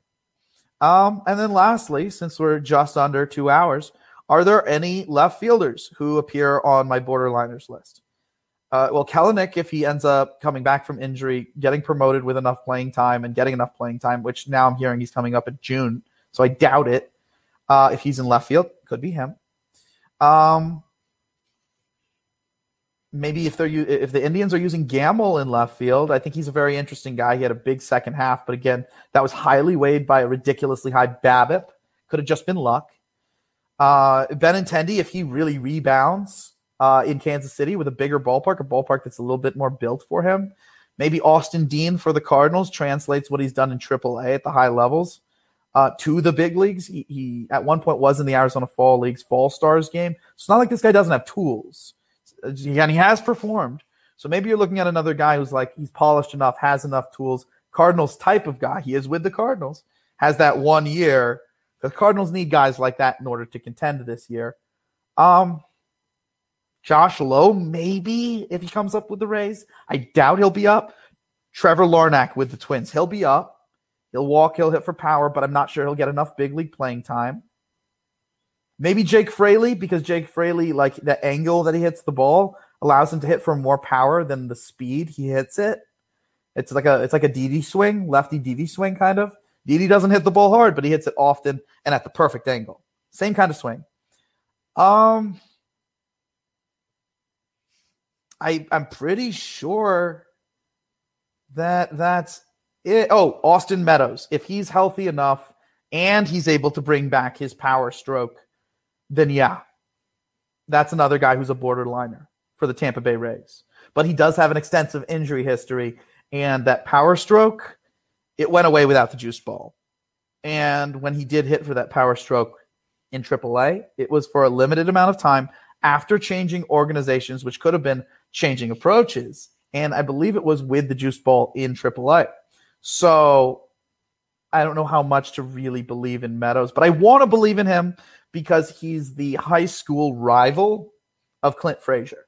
Like, they both grew up like a town apart and would constantly, on their high school teams, play each other, get compared to each other. I'd like to see that continue between the AL East rivals, the Rays and the Yankees. I think that would be pretty neat to watch. And that's everyone. That's literally everyone. That's the DHs, that's the left fielders, that's the right fielders, that's the center fielders, that's the borderliners on the list. There's a few other guys that I really wanted to find ways of putting on the list. I want to find a way to get Darren O'Day on the list. I really have been a big O'Day guy for a while, and I don't think O'Day's a guy where you only need to play him versus one-handedness. I think you can play him versus both. Maybe find a way to get Aaron Bummer on the list, because Aaron Bummer is a guy who his ground ball percentages are going to rival Zach Britton's, or Garrett Crochet or Kopech, those two guys who throw over 100 miles an hour, one righty, one lefty for the White Sox. Or if Victor Gonzalez repeats his last year with the Dodgers, but with over more innings, or Gratterall emerges further, or Urias somehow stays healthy and is able to pitch a full season. I doubt they're going to give him a full year. I think he'll probably play a lot in the bullpen. Maybe Pomeranz. I've been a Pomeranz guy for quite a few years. I'm sure if you moved Herman Marquez out of the Rockies, he'd be a fantastic pitcher, even better than he is now. Or even Taijuan Walker for the Mets. I think he's very underrated. Adrian Morjan, I believe that's how you say his name, or Moron, or I don't know exactly how to pronounce his last name, and it's too close to moron for me to mess that up there. So I'm just going to, him. Reliever for the Padres if he gets traded. Heck of a starter for another team. Garrett Richards, he's another guy who's a borderliner. Could be a real good starter for the Red Sox, but I need to see what he is when he's healthy. Maybe Domingo Germán, but that's basically it. And I think between all of the different videos that we've done, we've now covered every player who's either a top 200 or a borderliner. I think we got everyone. I mean, I'd call that a really successful live stream. We got through it.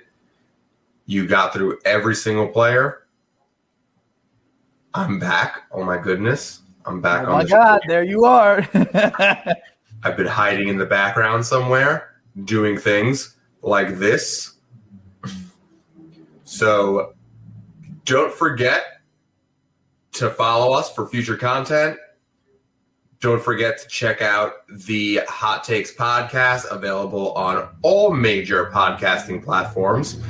This is not our last live stream. We will be back with more live streams. James has got so much more info to share. So many things happening in the world of baseball. And yeah, thank you so much for tuning in and watching. See you on the next one.